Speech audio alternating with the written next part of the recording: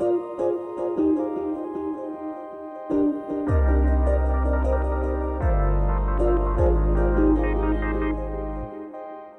you for tuning in to another episode of the Tartar Project. Hey, it's me, Phil Toronto. I'm waving as if you can see me, but I'm your host, and we sit down this week with Annabelle, who is the founder of Breeze. Breeze is reimagining the food experience in your airport terminal. And as you would expect and guess, hearing that, she did face quite the disruption to her business with the global pandemic and the decline in travel in general. We talk a lot about how she approached that, her personal growth during that time, and just everything that it took to get to the point of even launching. And that timing actually was pretty fortunate, not unfortunate, as you might expect. She really has some really good insights around silver linings, and I'm excited for you to hear what she has to share. So without further ado, here's the episode.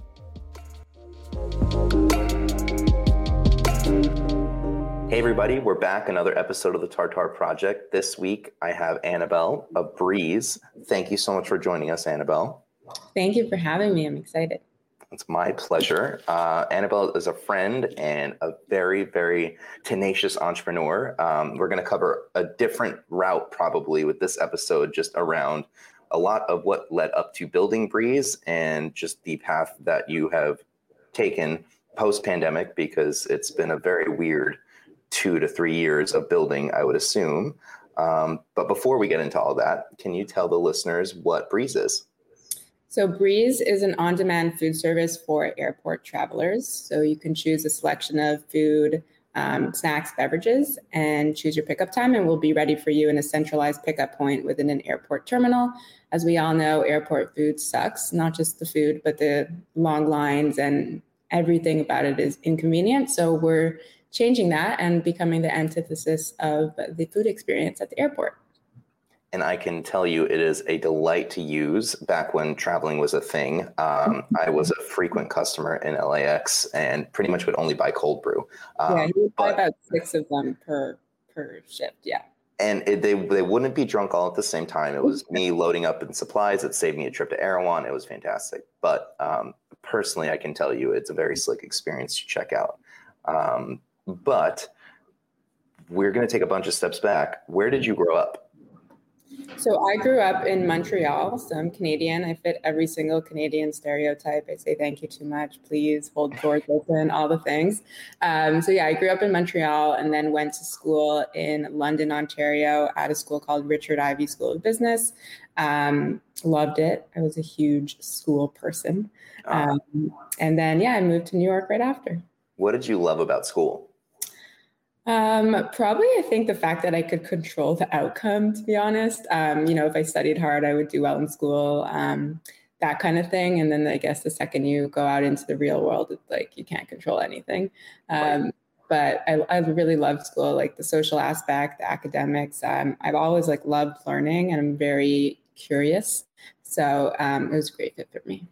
When you were in school, did you have any entrepreneurial endeavors, or did that come up later in life? I guess I would say. I don't think I had many entrepreneurial endeavors. I was more so, I would seek out every single opportunity that came my way. So whether it was a community service trip or leadership conferences or being captain on a sports team, I would definitely seek those out, but I wouldn't say I was quite entrepreneurial. What did you do once you got to New York? So I moved to New York and I joined a tech startup called Echo. It was called Interlude before, and now it's called Echo, but we did interactive video.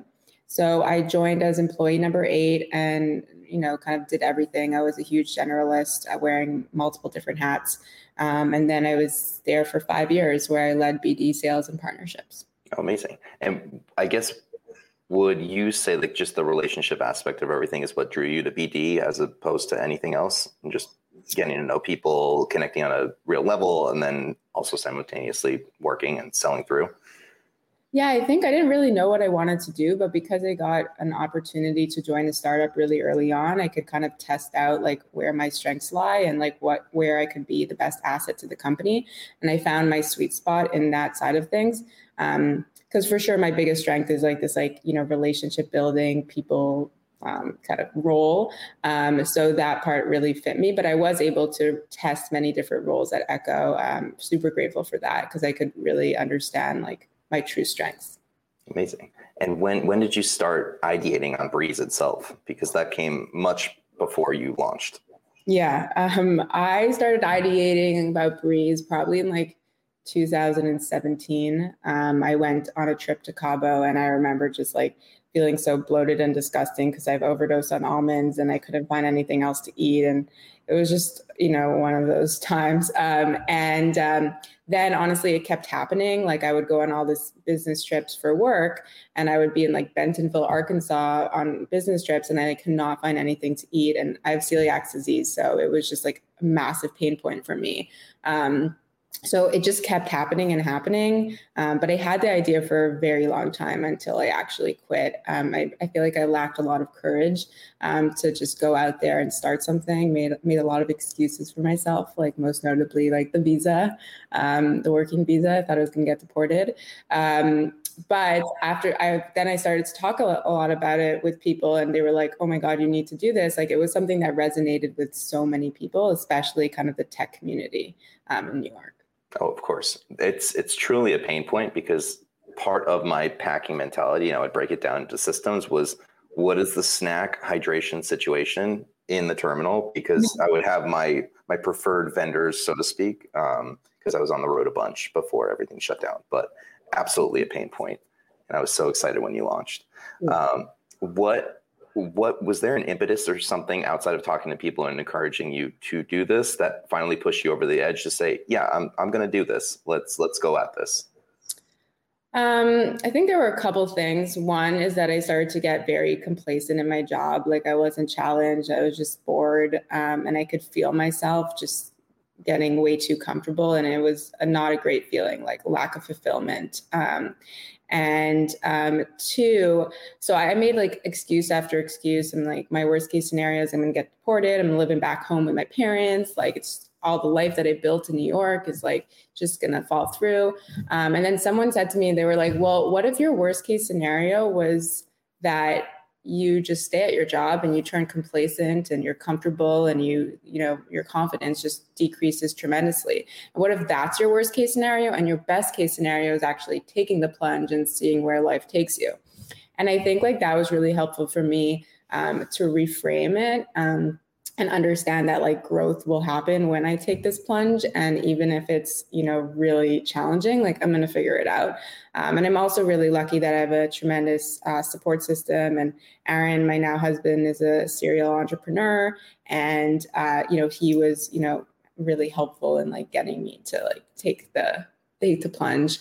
And then also like at Echo, I was there from the beginning. So I saw a million different business model shifts, iterations, hiring, firing, layoffs, like, finding product market fit, like all sorts of things that, really helped me have this foundation for what starting my company would look like. And that's a great segue. What did starting your company look like in the very early days? Because it evolved so much from ideation to actual launch. There were so many bumps. You probably covered all of the stressful pain points of building a startup in a very short amount of time. So what was the first ideation look like for you?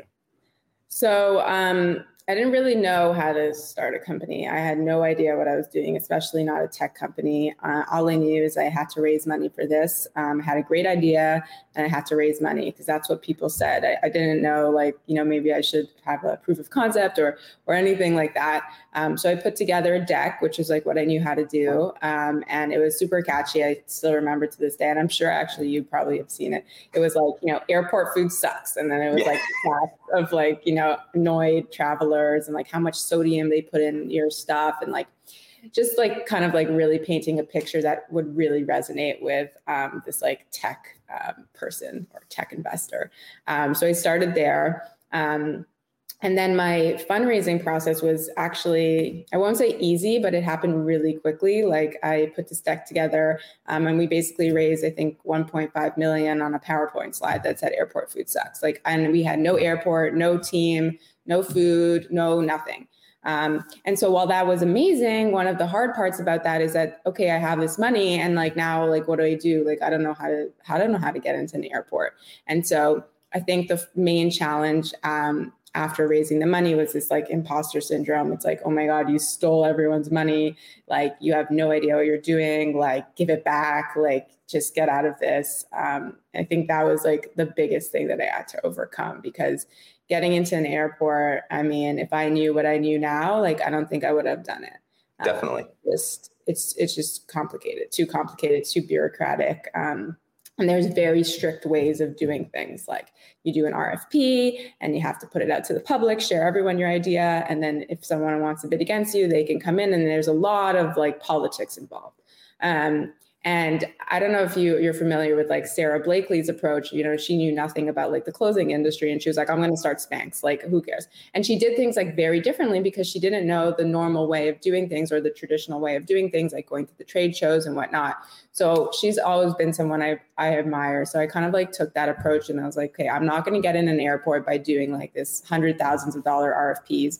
I'm going to get into an airport by making the right relationships. And that's something that, you know, I can do well. So ultimately, like, that's how we ended up by launching at LAX was, you know, finding key people in the airport industry that believed in me. But, you know, that took a year. Like, there were a lot of like lows along the way, and a lot of naysayers in the airport space telling me I had a shitty idea and they have amazing food already and this is never going to work.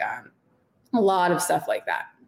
That makes a ton of sense. One thing I want to jump back to is you bringing up imposter syndrome. That obviously, it's impossible to fully eliminate from your psyche, just fully, because that's so difficult. Do you have any tips on how you did combat that and how you did push forward? Because it can be crippling in the moment, and it's really hard just for anybody that's trying to build their own company.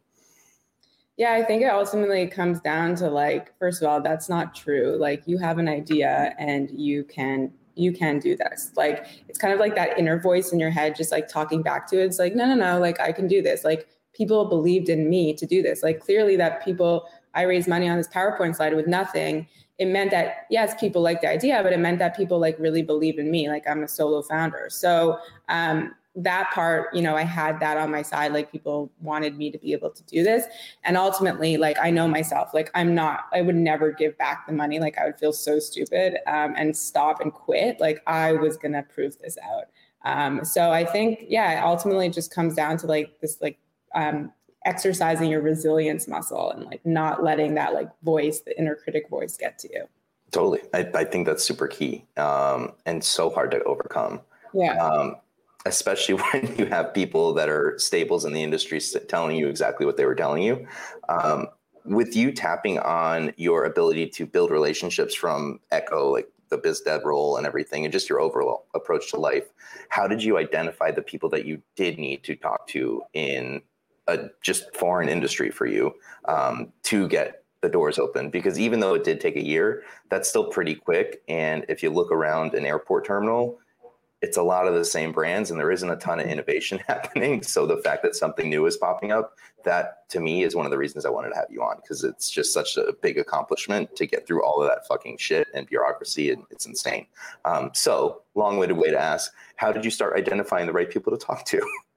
A lot of trial and error. I'll give you that. I started with like reaching out on LinkedIn to a bunch of people. And then, you know, I reached out to this one company that was like super into it at the time. And we were going to launch at San Jose Airport, SJC. And I was like telling my investors, I got into SJC, whatever. Ultimately, like that didn't end up by working. And then I had no airport again. This is like March of 2019. And so I had raised money in like November. So I hit a super low point where I thought I had to build a tech company in San Francisco because all my investors lived in SF. So I was like, okay, like I'll move there and I can find the right people and whatever. So I moved to SF. I signed a 1-year lease and I lasted 1 month. I hated that place so much. Like it was just not for me. I got mugged on the first day. There was no diversity of people, of thought, of like, I just hated SF. So I was, you know, crying every night. Like Aaron was like in New York. Like I was just miserable there. And there was an airport conference in Vegas. So I was like, I'm going to go to this airport conference. I'm going to stand out. I'm going to meet the right people. I wore this yellow blazer, like I will never forget, just so that I could like stand out. And you need to understand that the airport industry, like everyone is male, like named like Scott, Rob, Chris, and Mike, like all of them, all male, like they're all just the same. So when they see like some girl like wearing a yellow blazer and like coming to this thing, it was like very weird for them, to say the least. And at that conference, there were a lot of people who totally bashed my idea, like when I would share it. And I still remember crying in one of the bathrooms there because it was just so bad. And then I remember the next day, I met these two people who just really believed in me and believed in the idea and were younger and felt like there was a need for this. And then following that, I also met someone else because the terminal at LAX is a Westfield terminal. So I met, I guess now the COO of Westfield, and he also helped, bring my idea to life with me. So there were definitely key people who believed in me, and I'm forever grateful for them for helping guide me through the airport side, because I would have never been able to, break through without them. Totally. And I mean, it's so key to have the right members of the team. It's the most basic advice, but assembling your support system and your believers is so crucial. That makes a ton of sense. Yeah. I don't know if you want to talk about it or not, but you did have some internal team issues that you had to overcome as well simultaneously. Can you shed a little bit of color on that and how you approached that situation? Yeah. So I think when I first started Breeze, I raised all this money, and then my investors would say, like, you need a co-founder. Like, you don't really have experience. Like, you need a co-founder. So in my head, it's like, I need a co-founder. And I like tied that to my self-worth. So I found a co-founder in SF. And this is after I'd raised the money and had the idea. So already we weren't on like the same thing because we didn't like start it together. And then, 2 months later, she decided that this like startup lifestyle was just not for her. Super kind of big blow for me, but okay, back on January, started the new year, like, okay, I could do this. And then again, my investors were like, oh, I have a new co-founder for you. Like, this is great. He fits all the check marks, such great experience, blah, blah, blah. We decide to work together. And then it's like 2 weeks later, he's like, you know what? Like, I don't think I'm the right person for this, blah, blah, blah. And for me, obviously, a huge blow to my confidence. I felt like kind of ashamed. I felt ashamed to tell investors and whatnot. But both of those things were so important to have happened for me, for my growth, because I didn't feel like I could do this myself. But I think the second time this happened, it was like the universe telling me, Annabelle, you're doing this yourself. And I needed to tell you again because you didn't listen to me the first time. So it was like another sign. And I was like, I'm going to do this myself. And I think my like advice for other people is that like first of all, I wasn't able to form my own opinion because I didn't know anything. So when people of like high credibility told me I needed a co-founder, I was like, I need a co-founder, right? But we can do it ourselves. Like it's like you go with your gut and you follow your intuition. And if I could go back, I don't regret anything, but I would have just stated that I was looking for a COO, not a co-founder, because ultimately what I was looking for was someone who could complement my strengths. Like I am like the BD, partnership, sales, like relationships, marketing, like outward facing person, but he needed someone to handle the operations with me and making sure the food would get there and the recipes and the ops, like the logistical stuff. Like that's just not me. I know my strengths. So if I had just, come out and said, I need a COO, I think, and if that person turned into a co-founder organically, fine. But because I led with that, it also hurt my self-worth. And I thought like I needed someone else. So after those two fiascos, I went out and searched for a COO, and I had an amazing COO who helped me launch Breeze. It's amazing. I think one key piece is just listening to yourself. And you touched on it earlier on in the conversation, is just having that naive outlook on whatever you're tackling. If it's a big problem, is probably a benefit rather than a hindrance of sorts, just because you don't know how hard it is, and you probably wouldn't tackle it if you had everything in all the context that you do now, with just how shitty it is to break through and try something new. Yeah. So I think that's super important. Exactly. And can we talk about a key investor, or is that Oh yeah, we can talk about it. Cool. Because was that post-launch that you secured Delta of all people? Yeah, that was a big pinch me moment. Probably I would say my biggest professional accomplishment. But Delta, yes, Delta invested in December of 2019, right when we launched. So we launched on December 3rd, and I think their docs finalized on like the 10th or something. And that was a relationship that I'd built over the last year and a bit. And it was super exciting. It's amazing. And how did you approach launch? Like how did you gear up, and how were you planning on getting the word out? Because it is a super exciting thing to have something new in a terminal. I know I am driving that home like a broken record, because it's a unique thing when you just are looking at the 10th Panda Express and just feeling that bit of hopelessness. What was your approach to launch? What was my approach? I mean, it wasn't, I don't know how like wholesome of an approach it was, just because like launch got delayed, and there were just so many issues. Like I couldn't plan anything at a certain point. It was pretty hard. And I was, we launched at LAX, and I was living in New York. So it was a lot of like, staying here. And I was just so resilient. I was like, I'm not leaving LA until we launch. And I was here for like 3 months, and we were supposed to launch like so many times. And then, there was another approval that didn't come, and like the cart had to be fastened to the ground. And like, there's just so many things that kept coming up. So I think when we launched, it was just like, we just wanted to launch and like, have it, see what would happen from there. Because a lot of it is like, I used to think we needed to do so much marketing outside the airport. And that's great when you have a global brand, or a brand where you can just buy something online when you get an ad for it. But with Breeze, it's like, you need to be traveling. You need to be traveling out of LAX, and you need to be flying Delta from Terminal 2. Right. So there were like so many factors that like doing all this marketing stuff, like it's cute and stuff for the awareness and buzz and to make the brand sexy. But at the end of the day, the only thing that's going to drive sales is things in the walls of the airport, just doing things with Delta employees, doing things with Clear, doing things like in the terminal, like getting a great brand ambassador to like bring people in. So those are kind of the things that we focused on for launch. Yep. And that makes sense. I think having the self-awareness to identify where your customer that you can actually grab and touch and just experience the brand, and not having the ego around, well, we need this big ad campaign, even though it's going to reach 0.25% of who you can actually convert, rather than in the moment in the terminal. I thought the staff did a great job of not necessarily doing what people do in the mall, like the Israeli salt salespeople, so to speak, in a Westfield, but just like, hey, are you hungry? This is Breeze. Check out our menu, and just did a really good, friendly approach. So I thought that was a super smart way to just have people experience the brand. Yeah, exactly. And you launched December 2019.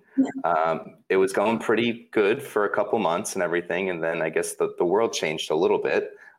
So how did the early few weeks of the pandemic and the dramatic change of the travel industry in general shift your outlook of the business and what you were doing? Yeah, so some may say it was bad timing, and some may say it was poor timing, but we basically launched 3 months prior to the world shutting down with COVID. I'm in the camp that it was great timing, because I can't imagine having COVID come earlier and not even getting to launch and see it all come to life. So great timing. But after 3 months, we started to see travel decrease a lot, seeing everything, what was going on in the news, and ultimately made the decision to pause our operations overnight. We gave, food away to our employees and just shut down the kitchen.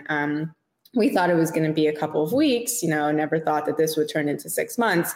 But as we started to see what was going on in the news, we started to realize this was not something that's going to go away anytime soon. So that was something that was really hard for me, probably more like emotionally. I went from like go, like constant, like fast paced lifestyle, like on a plane every other day, like just meetings after meetings, to leaving New York and going to Stowe, Vermont to quarantine with like cows on the side of the street and like manure for sale and like no delivery. It's like you have to cook every night. And I'm just like, oh my God, like what is happening? And, you know, Aaron, my husband is like so busy because he's in the food space and I'm just like twiddling my thumbs. I have nothing to do all day because my company is in the travel space and it's on pause. But, you know, silver lining of that, I was really able to like go inwards and do a lot of work on myself and just like have time to just be. I've always been like a doer and always like go, go, go. So it was really nice to have time to just like take a step back and like reflect and like what's important to me and all that. And then so we were on pause for about 6 months. And then I think it was like June timeframe. We were getting ready to go back to New York and then quickly realized that New York is just not where we wanted to be anymore. It's just such a small space and with COVID and, you know, working both of us from home and I'm trying to deal with something in LA, like it was just not working for us. So we drove across the country, put all of our stuff in storage in New York and drove in a small car and just one bag each and moved to LA. And that reason was a lot for our lifestyle, but also just needed to be in LA to bring Breeze out of the pandemic. So we got to LA and while everyone was scared of like the airports and stuff, like we had to be in the airport every day. No matter what. Yeah. It's the business.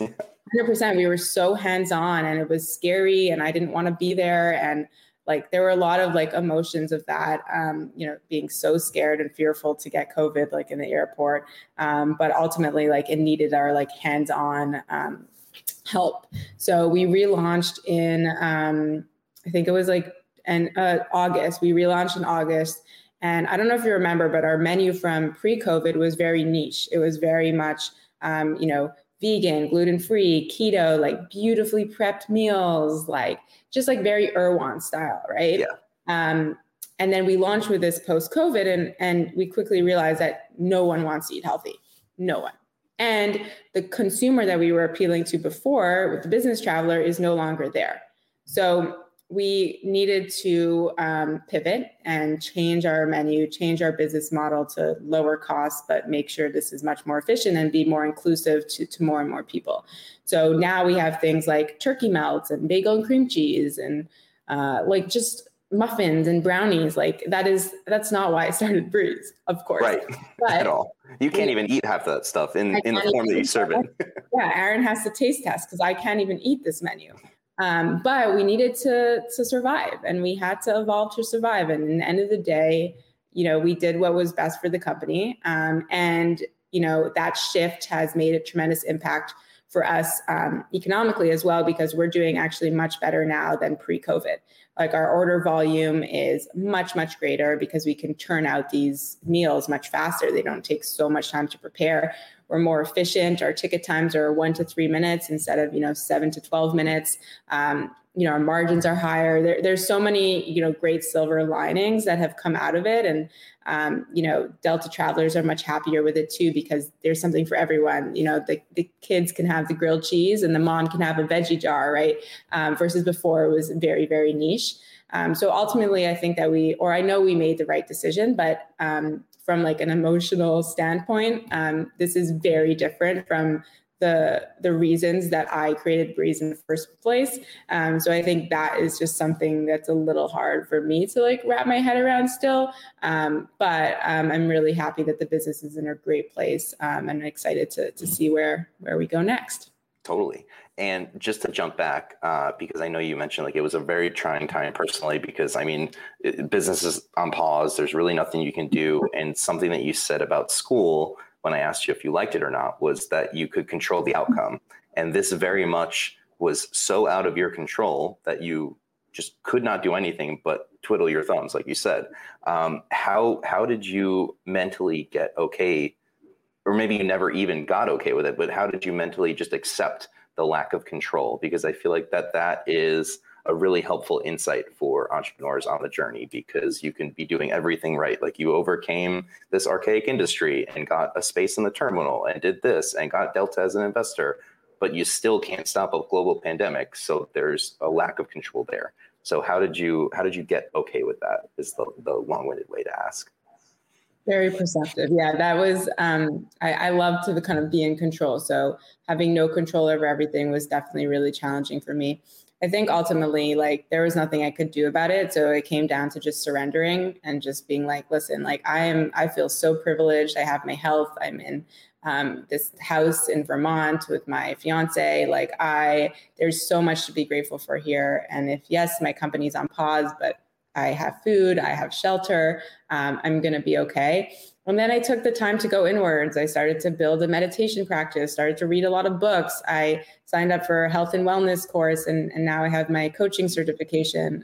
So, helping entrepreneurs now kind of unstuck themselves and get to a point where they can bring their dreams to life. So I did a lot of more like soul searching and self-improvement things. And that really helped me get through that time and not be busy. But I'm so grateful for that time because I never knew how to be alone before. I never knew how to just be with myself. I needed to always be doing something. And I think that's a skill that I will carry on for the rest of my life. It's a skill that we all need. So I'm very grateful and privileged to have had that time just to myself. I think that's incredible. Yeah, it's so important. As an only child, I definitely spent plenty of time by myself, playing Monopoly by myself at some points, but is what it is. What's next for Breeze? Like, what's in the cards? So what really excites me about Breeze is our menu isn't exactly the most exciting to me anymore. But what really excites me about Breeze is, when shit happens and you have to kind of rebuild an industry, the people who rebuild it differently and not just replace what was existing, that's where innovation comes, right? So, when you look at food on board, or when you look at, things that have always been done like that and no one really likes, the biggest excitement for me is how do we change that? How can we put the control and choice into the consumer's hand? Shoot them an email pre-flight, which we're doing now on a pilot with Delta, have them choose their food. Let them know what they want. They can choose whatever they want. If they don't want to eat, that's great, but putting it on them, and then having that bag, the Breeze bag or whatever it is, available for them, on the jet bridge, similar to duty free. So something like that is something that really excites me. I think it's going to take a lot of patience and a lot of time because things like this don't happen easy. But I'm very grateful to be associated with someone like Delta, who's a very forward-thinking airline. And has innovated so much over COVID and has really shown tremendous leadership in the aviation space. But for me, the biggest excitement is redefining the industry and the way we always do things and changing it, removing from the status quo. So I'm not going to try to just go to all these different airports and try to launch all these different airports myself and deal with the crazy bureaucraticness of every single one. I'm going to kind of try to find a more a bigger mission and a bigger vision that I can bring to fruition. Amazing. I'm so excited for that. Yeah. Two things, and then I'm going to let you get back to your day. One is, do you have a life motto or mantra that you've used or applied or even formulated in this time? It might have shifted given all the personal growth that you can share. Yeah, so I think I have two. One on a business side, and I'm going to read it off so I don't butcher it. But the brick walls are there for a reason. The brick walls are not there to keep us out. The brick walls are there to give us a chance to prove how badly we want something. The brick walls are there to stop the people who don't want it badly enough. So that really resonates with me from a Breeze standpoint and breaking down so many barriers and then just ultimately getting to see what came out of that. And if it was easy, everyone would do it. Totally. And then on the personal side, and it definitely did shift during COVID, but it's always about finding the silver lining. There's always going to be a silver lining, even if I don't see it right now. I'm going to find it.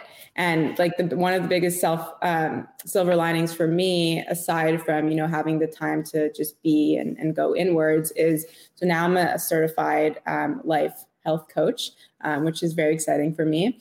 And it's coming kind of full circle now because now I'm able to actually help, especially women who feel kind of stuck or complacent or know they need to make a change or a transition, but they're hindered by limiting beliefs or fear or whatever, fill in the blank, and being able to help them because Breeze, the journey to found Breeze, and even now is the biggest, most rewarding journey for me. So much growth lay there, and I really want to be able to pay that forward.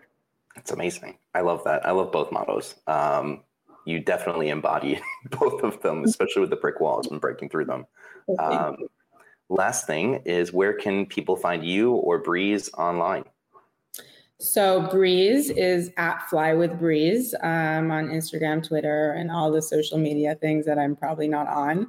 And me, my personal Instagram is Alaweee, so ALAWEE 12. And then you can also shoot me an email at annabelle@flywithbreeze.com. Amazing. Thank you so much for doing this today, Annabelle. Thank you. It was a pleasure speaking with you. Mutual.